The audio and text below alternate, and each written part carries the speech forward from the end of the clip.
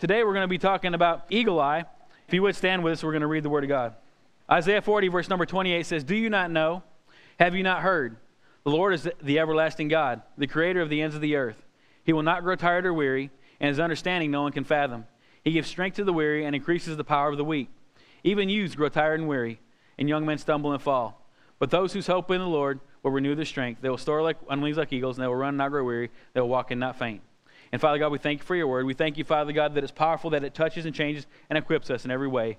In Jesus' name. As we've been talking, we started off with a series this year called Free, and God set us free in a lot of ways. We started a series, at the beginning of the year called Free, and we learned how to be set free from all the things that were holding us back from being everything God called us to be. And then we realized and learned that as we were set free, we need to begin to resurrect those things in our life that we, maybe because of the bondages we were walking through, we weren't living them out to the fullest of our ability. So we had the Graveyard series where we learned about resurrecting those things in our life that God has put in there that we can use for the advance of His kingdom. And now that we know what our assignment is that we learned through the Graveyard series, we're in a place now where we're going to begin to learn how to soar and begin to do with those things that God's given us, do great things for His kingdom. And so today we're going to be talking about eagle eye. And eagle eye is a term that comes from the amazing ability that there is in an eagle to see. And we know that the Bible compares people to eagles at several different times.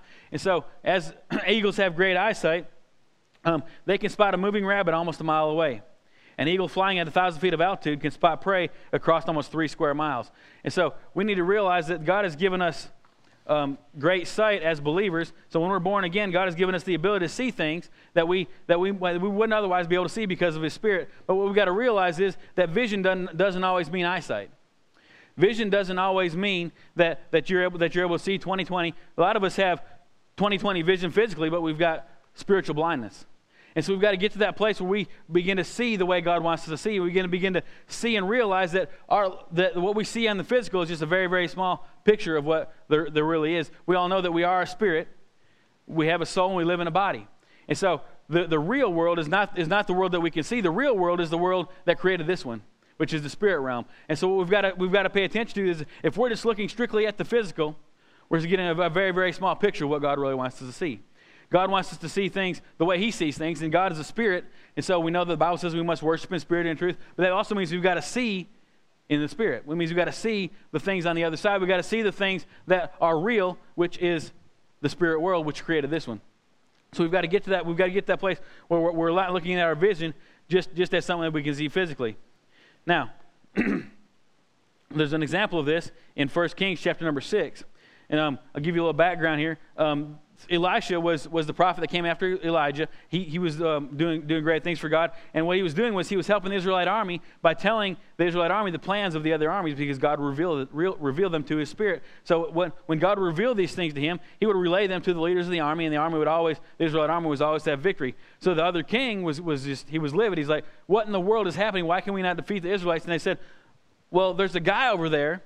He's a seer or a prophet, whatever you want to call him, but his God tells him what you think even when you're laying in bed at night. And so the king's like, well, I got an idea then. We're going to go over here, and we're either going to go here and kill him, or if we capture him, we can make him use that power for us. And so at that time, and this is in 2 Kings, we come to the instance where the army had surrounded the whole city where Elisha was at, and they're ready to take him captive, or ready to kill him, whatever had to take place. And so here's where it picks up in 2 Kings chapter 6, verse number 15. It says, when the servant of the man of God arose, early in the morning he went out, and behold, an army with horses and chariots was all around the city. And so we know that if all of a sudden the cops came and surrounded this building, or the military or whatever came and surrounded this building, we'd be like, I'd be like, what'd y'all do? I didn't do nothing. It wasn't me.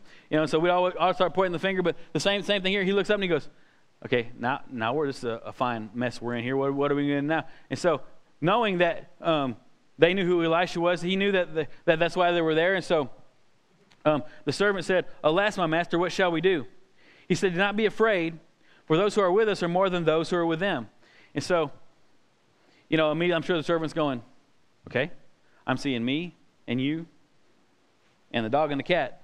I'm not seeing a whole lot of other people around who is with us. And so immediately we know that Elisha was looking not at the physical, Elisha was looking at the spiritual. Elisha had tuned his soul to see the spiritual realm and see what God had sit on their side, waiting to protect them. And so as we read on here, then Elisha said, O Lord, please open his eyes that he may see. The Lord opened the eyes of the young man, and he saw, and behold, the mountain was full of horses and chariots of fire all around Elisha. And so immediately, it goes on to where the army of God struck the other army, and they became blind, and they went off, and bad things happened to them, and they were chased down, and they weren't killed, but God took care of Elisha in that sense. And so the same thing in our life, we've got to realize that when we're going through situations, we've got to look at these situations not always from a physical perspective. We've got to look at these situations from the eyes of God, from our spiritual eyes, because we know that most problems are rooted in a spiritual sense. We know that sickness never entered the world until sin came into the picture. Until man sinned, there was no such thing as sickness. Until man sinned, there was no such thing as depression or anything that wasn't of God. So we've got to keep ourselves in a place of remembrance that we've always got to look at the spiritual side of things and make sure that there's not a spiritual problem we're dealing with. Yeah, there are. I'm not going to get overly spiritual and weird and say everything is a spiritual. No, there are some just straight physical things that, if you don't take care of yourself and you don't wash your hands and that kind of thing, you can't get germs, that kind of stuff. But for the most part, we've got to make sure that we're not dealing with a spiritual situation when things come about. Now, our soul's got to be trained, like I said a minute ago, to observe both the spiritual and the physical. Emotionally, and this may step on some toes, but I'm not going to apologize for it because God told me to say it. Emotionally controlled people have not developed their spiritual vision. If you are controlled by your emotions, if your emotions are what you make decisions based on, and you're just a wreck because you haven't trained your spiritual vision yet. You don't have developed spiritual vision. That's why I'm saying we need to have 20/20 spiritual vision just like we have 20/20 physical vision. And so if everything is an emotional case for you, if everything's always just up in the air, all emotional, always sad or always angry or always too excited, well, you haven't trained yourself to look through the spiritual eyes yet. We've got to get to that place to where we're looking through our spiritual eyes. Now, we also got to realize there's no such thing as an emotional person. Why? Because we're all emotional people. We all are people of emotion. God gave us emotions for a reason. Emotions enhance life, whether you believe it or not. Sometimes you're like, well, my emotions just make me a mess. Well, we'll work on that. But think of this. Can you imagine if we had a life without people without emotion? We're all just monotone and not excited, and life is never different. I'm happy, I'm sad. No, I'm really not because I don't have emotions. And so what we've got to realize is there's more to life, and because a life is enhanced and life is greater because of our emotions. The thing is, we have emotions, but our emotions shouldn't control us. We've got to get to this place where it's okay to respond to situations emotionally, but it's not okay to respond out of emotion. When we get in a place where our emotions are regulating how we dictate life, and when we go through life based on how we feel about a situation or how the situation affects us, then we get in a bad place. How many of you have ever been in a situation where the way you responded made the situation worse? Now, I'm with you. The thing about it is, the situation may not have been great in the first place, and maybe it wasn't your fault. Maybe you had a right to be angry or sad or whatever the situation was. But when you respond out of that emotion, it doesn't help the situation get any better. I'm not saying you can't be emotional about it. I'm not saying you can't have it give you different kinds of feelings. But when you respond and allow those emotions to dictate how you respond, you're asking for trouble. You're asking for the situation to get worse. We've got to be people that keep our attitudes in check based upon the fact that we see through our spiritual eyes and not our physical eyes. When we get to that place where we're going to talk about here, we have the God's perspective on things. We see things through the spiritual standpoint and not through the physical, and therefore we're not led by emotions and feelings. We're led by the Spirit of God. Now, as we're going into talking about perspective here, we're going to talk about three things. We've talked about vision, we're going to talk about perspective, and we're going to talk about discernment. Now, as we go into perspective, we've got to realize that our attitude affects our altitude. The way you respond to something, your attitude towards a situation affects how high you can go in that situation. There's a lot of times that if you've got a bad angry attitude or a bitter attitude, that you don't excel in life very well because you allow those emotions to control who you are. Same thing here. Your altitude is determined, how high you go in a situation, how high you go in life is determined by the attitude you have towards any situation. We've also got to realize that 10% of life is how we respond to the situation. Or 10% of life is the situation, 90% of it's how we respond. So if a bad situation comes, we got to realize that, okay, the bad situation, acknowledge that, accept that, that's fine. But that situation is determined, that the situation is better or worse, determined how we respond to it. Now, let's talk about our perspective or our vantage point.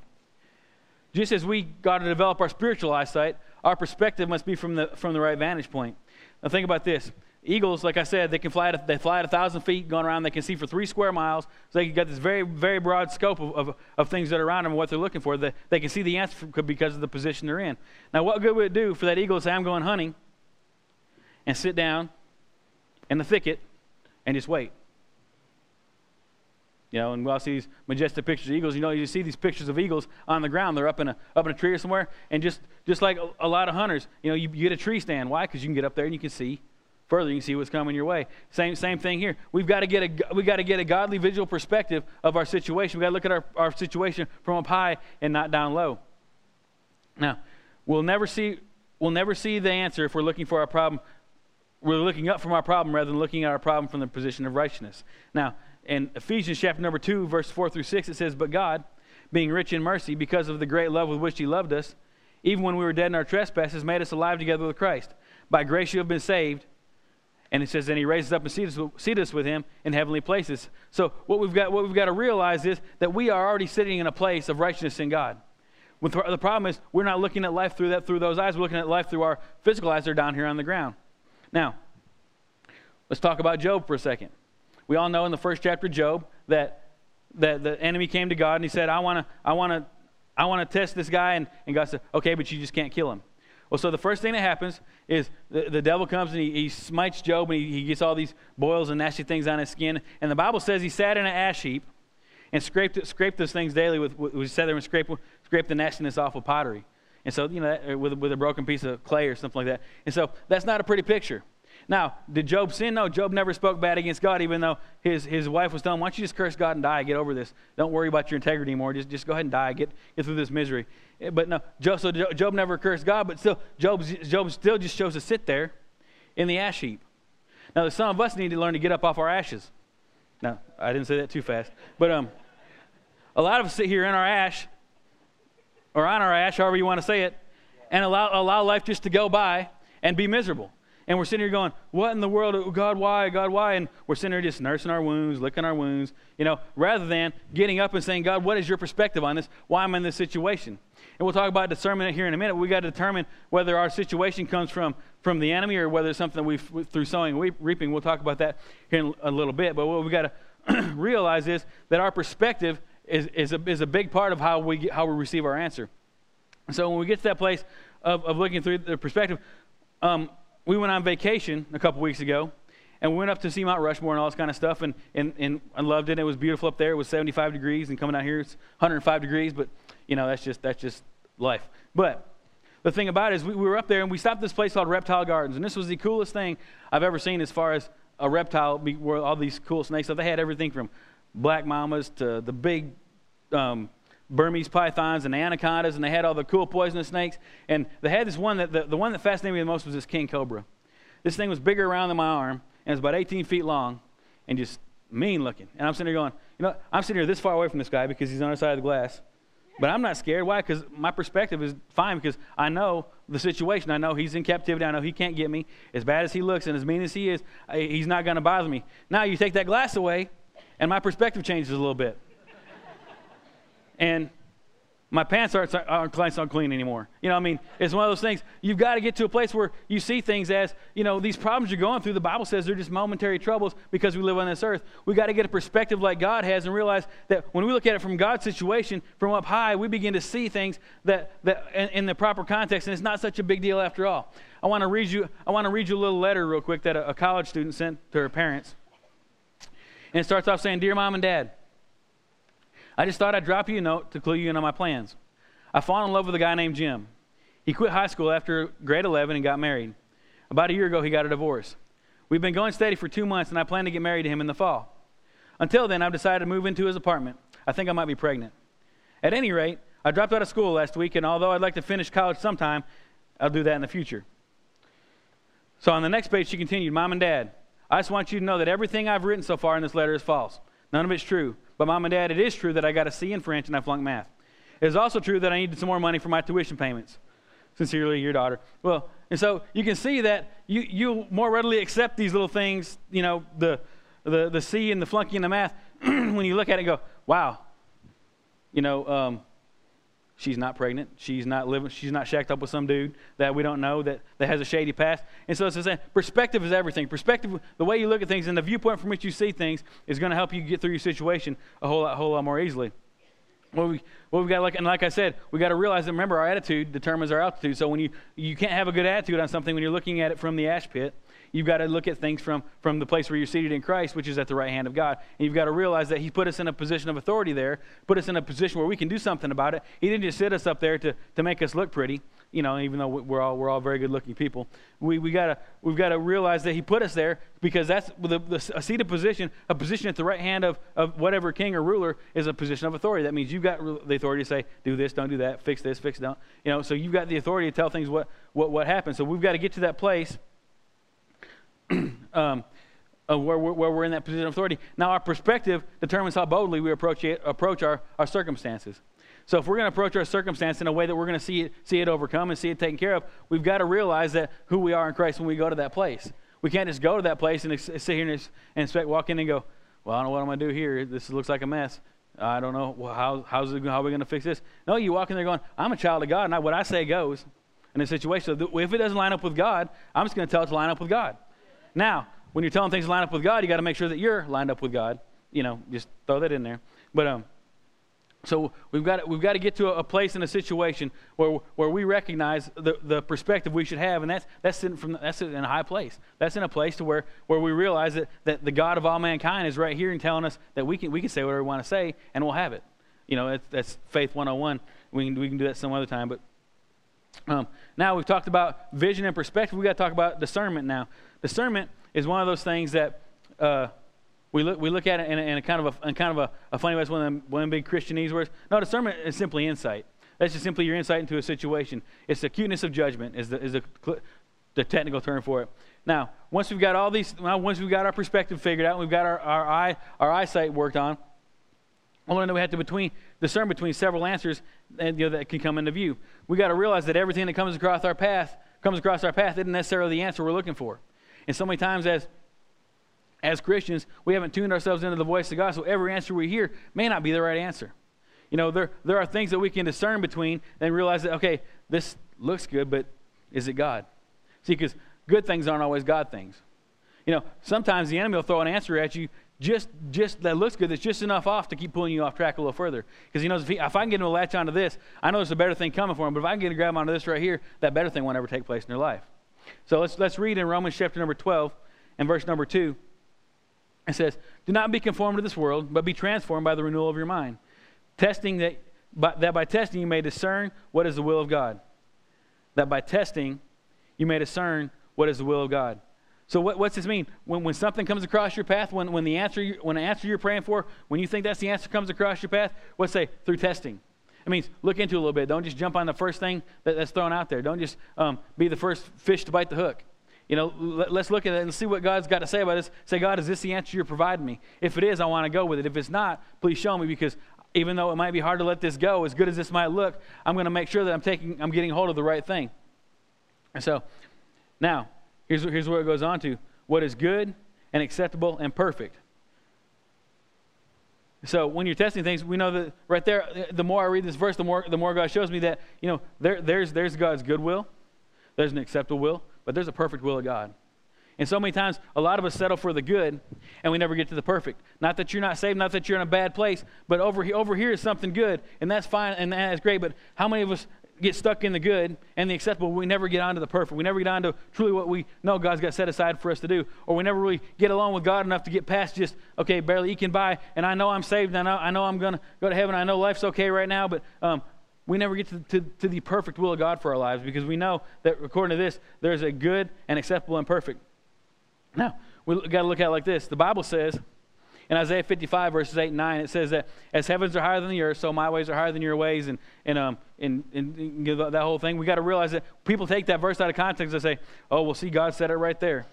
God said that his ways are higher than ours, so I guess we can't ever know the thoughts of God, and we can't ever know what God wants us to do. And I guess it's just one of those things. God's just a mystery to mankind, and so we'll never understand what God's got set aside for us. No, what that's saying is God's ways are higher than ours, but then when Jesus comes in the New Testament, it says, but you have the mind of Christ.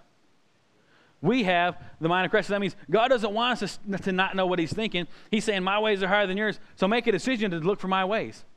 Make a decision to begin praying and testing things to make sure that it's my will. Make sure that, as good as it sounds, make sure that's what I've got set aside for you. Because we know that the devil's got one tool that he's used since the beginning of time, and that's deception. And so if our discernment is not in place, if we're not seeking God and we're not in His Word enough, we're not hearing His Spirit enough, and we haven't transformed and renewed our minds to where we know what the will of God is, we fall for anything. We just jump on whatever comes by, and we accept whatever little answer we think is there, and we think, oh, well, thank God it's not the perfect thing, but it's going to get me by. Well, eventually we got to get tired of just barely getting by and be ready to step up into that place where God can really use us. A lot of us, think about it. You look at it, I look at it like this. C's will get you out of school. C's will help you get a diploma and walk away. But B's are better, but A's open up a whole other line of opportunities for you. Let's think about this. How many people go to school on academic scholarship because they made C's? You know what a zero is, even though you make a C, right?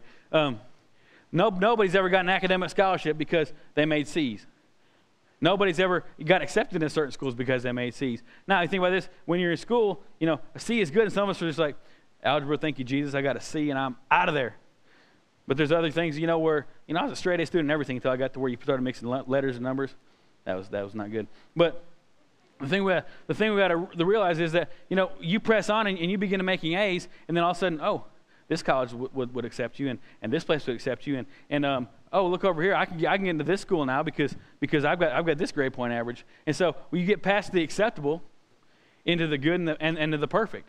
Now, the perfect is what? Going to a great school, getting a great career, and all the opportunities open up. Why? Because you chose to go towards perfection and not just acceptable. And so we should do the same thing in our Christian walk. We've got to discern what's coming our way. We've got to discern what path we've got to take. And although there's several acceptable paths, after you're born again and you love Jesus and you've made Him Lord and Savior of your life, God's not going to disown you for making a bad choice. You'll still get to heaven. But how successful can your life be? And how much greater and more powerful can your life be if you want to step into God's perfect will? You're not just satisfied with barely getting by. You're not just satisfied with not having, with doing without some things and maybe ministering a little bit, and maybe stepping up a little bit and helping out at church some. No, you say, God, I know what you called me to do. God, I know who you built me to be. God, I know where you've got me to go. I've seen your perfect will. And you're giving me peace about the situation so I can step into the situation and I can walk further on with you and I can see greater things happen in my life because I've stepped into your perfect will, because I know what you've got set aside for me. It's nothing mediocre. It's nothing bad. You've got amazing opportunity and ministry set aside for me to walk in if I'll just take a little time and pray and test and see what His perfect will for my life is. It really is as simple as all that, but it all starts with going back to, have we taken on a spiritual eyesight yet? Have we decided to look at things through God's eyes and not through ours? We decide to look at things in a way that will be a blessing and ministry not only to us physically. Yeah, we all want to be comfortable physically. We all want to be in a place to where we're not hurting or sick. But we got to realize that physical circumstances, when looked at through physical eyes, they're going to try and seek a physical answer for what could possibly be a spiritual problem. And so you're never going to fix a spiritual problem with a physical solution. Now, spiritual answers will give you remedies to physical problems. Why? Because it all starts spiritually. It's all a spiritual issue. And so let's get to that place. Now, look at it like this. There's an eagle. He's up there soaring at about 1,500 feet. He's looking around. He says, "I see something moving." And so, does he dive down on that and grab it? Could it be what he wants? Is it a rabbit? Is it a snake? Is it a fish? What could it be? Now, because not every answer is going to be beneficial. Not every answer is going to be what you want it to be. And I guarantee you, Mr. Eagle, you bring a snake back to the nest, Mama Eagle's not too happy. And so we're talking about being Father's Day and being dads. We as fathers especially need to be the spiritual eyes of our home. We need to be the priest of our home. We need to be the one that sees what God's got for our family, that sees what God's got set aside for us as individuals, and walk into a place as leaders of our home, seeing not only our surroundings through spiritual eyes, but seeing our family through spiritual eyes. I pray that I pray every day for my children. I pray every day for my wife, and I pray that God will give me eyes to see them the way He does. Because if I can see what God's got ultimately for them, then I can lead them to where they got to go in a better way. I can't lead somebody to who they want to, ultimately who they're supposed to be, if I don't know what they're supposed to be. If I don't know what Zach's supposed to grow up into, and I haven't prayed about that, and I haven't instilled in him to be looking for himself, then I don't know how to lead him how to get there. If I don't pray for my wife or my daughter in that way, I can't lead them properly. I got to pray that God gives me spiritual eyes to see them the way He does. But see, where it starts is God giving me spiritual eyes to see me to what He's made me to be. Because if I'm not pursuing who God's made me to be, and I'm not everything He's called me to be, then I can't lead them the way they need to be led. And so too many times we get this sense of false humility, and we don't, well, I'll just put myself aside for now to make sure that they're okay. No, be everything that God's called you to be, because you'll be the best leader they can have then. You know, you're giving them a mediocre gift. You're giving them a subpar gift or a subpar leader if that leader's not trying to be everything they're supposed to be. You know, Joel encourages us all the time here to be very, very pursuing of what God's called us to be in different ways. I've done several different things since I've been here at the church. Why? Because I'm always being encouraged to seek what God's got for me ultimately. And in doing that, He brought me through different stages, different ministries, in ways to bring me to where I'm at today. And if I'm at the ultimate place where I'm at today, where I'm supposed to be, praise the Lord. If I'm not, I'm looking to move up to what He's got for me next. That's just the way we should be as Christians. We need to have our spiritual discernment always on, so we can see ourselves through God's eyes. And when we see ourselves through what God's got us to be, and we get a picture of who wants us to be, we won't settle for certain things. Because, well, why would I want to work on a welding degree if I'm supposed to be over here being a bookkeeper? You know, why would I want to work on doing these things? And I'm not saying you can't have hobbies and do different things, but why would you pursue things that don't lead to the ultimate calling God's got set aside for your life? Well, when we work on our discernment, we work on understanding these things in the Spirit. God will show us what we need to be and what we need to walk in. You know, aspirin's fine, but you know, healing is better. You know, and symptoms are come and they go, and you can take things to make you more comfortable. But if you're ultimately just treating symptoms, you're never going to get the ultimate healing that you're desiring to have.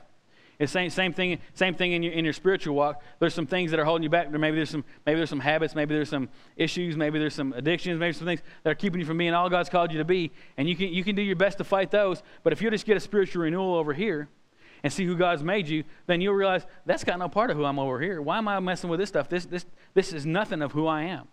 The thing is, we don't see ourselves who God's really made us to be, so we allow certain things to come into our lives that don't belong there. And it all comes with not valuing ourselves and making ourselves who God's called us to be ultimately.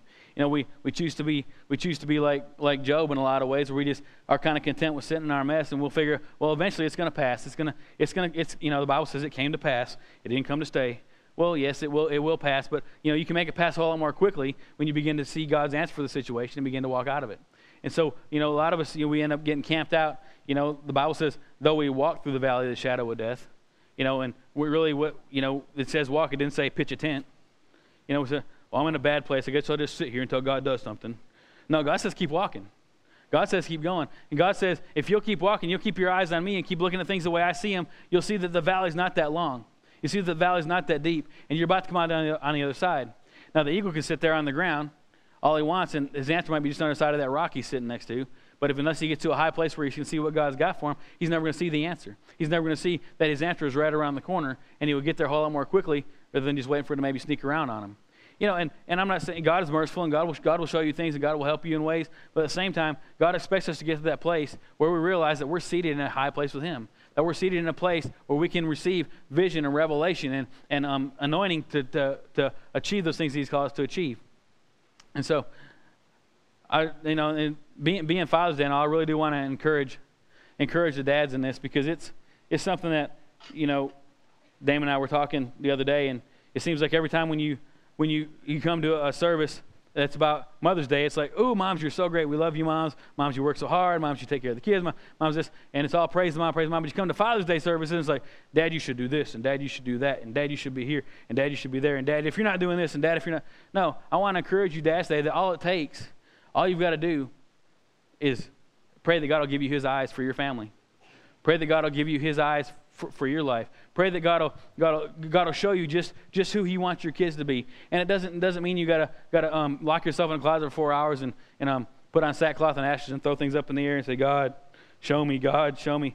No, it means as you pray for your family, when your family comes to your mind throughout the day, when your spouse comes to your mind, say, God, I thank you for her. I thank you that you've got great plans for her life, and I thank you that any way I can be a help in that, anything you can show me to help her, show me that. It's really that simple. It's really that easy to be a man that leads their family properly. If you've got a heart to lead your family properly, if you've got a heart to lead yourself the way, to conduct yourself in a way that glorifies God and lead your family properly, God will bless you in that. God will show you that. It's not a matter of you having to jump through hoops and learn all these different skills and do all these different things and read all these books. Now, if God leads you to read a book, or God leads you to spend more time in the Word so you can be a better guide for your family, then by all means do so. But if you'll just start by praying and saying, God, I want the very best for the family you give me. You've stewarded me. You've made me a steward over an amazing family. All I want to do is lead them in a way that honors you. God will show you things. God will honor that. God will bless that. And then God will say, you know what? I'll put you alongside somebody over here that maybe is walked through what you've walked through already, and they can help you walk through that. Or maybe I'll just show you this book here that you can read, and it'll give you some tips on just what you're working on. Or maybe he'll just, as you're praying, he'll just bring a scripture to your mind and say, pray that over your son, pray that over your daughter, pray that over your wife. You know, it's really as simple as that. We make it sound so hard well, I've just so much to achieve to be the right kind of dad. No, you're the right kind of dad because God gave you a family. All he wants you to do is just lead them the way he would lead them, which is by saying, God, help me lead the family. You know, and for any dads out there, the first time you ever hold a baby in your hands that's yours, you're like, help, you know. Wife's over there getting worked on, still getting taken care of, and you're like, help, this is mine. Got this forever. You know, what am I going to do? And that's when, you know, and sometimes we put ourselves out of that picture where we're like, you know what? And at that moment you're crying out to God, going, God, help me raise this kid. You know, but now that they're 13, 14, whatever, you should be still going, God, help me raise this kid. You know, whatever the situation is. You know, we forget sometimes, and life goes on, and we forget to really know that same God that gave you that little infant baby is the same God that's going to help you raise that teenager. The same God that's going to help you be that man of God in front of your daughter, so she knows the right kind of man to turn to. You know, when it comes to that time. And so it really is simply a matter of us just saying, God, I just need your eyes. I just need to see things the way you do. I just need to really get some understanding from you as to how to make this decision, because I know that day's coming when that little girl's going to run the door crying her eyes out because some boy talked bad to her. You know, I know that day's coming when my son's going to come in all mad because some girl doesn't like him the way he likes her. I know those days are coming. So, God, when those come, help me know what to say. And it's not by saying, oh, they're not worth it.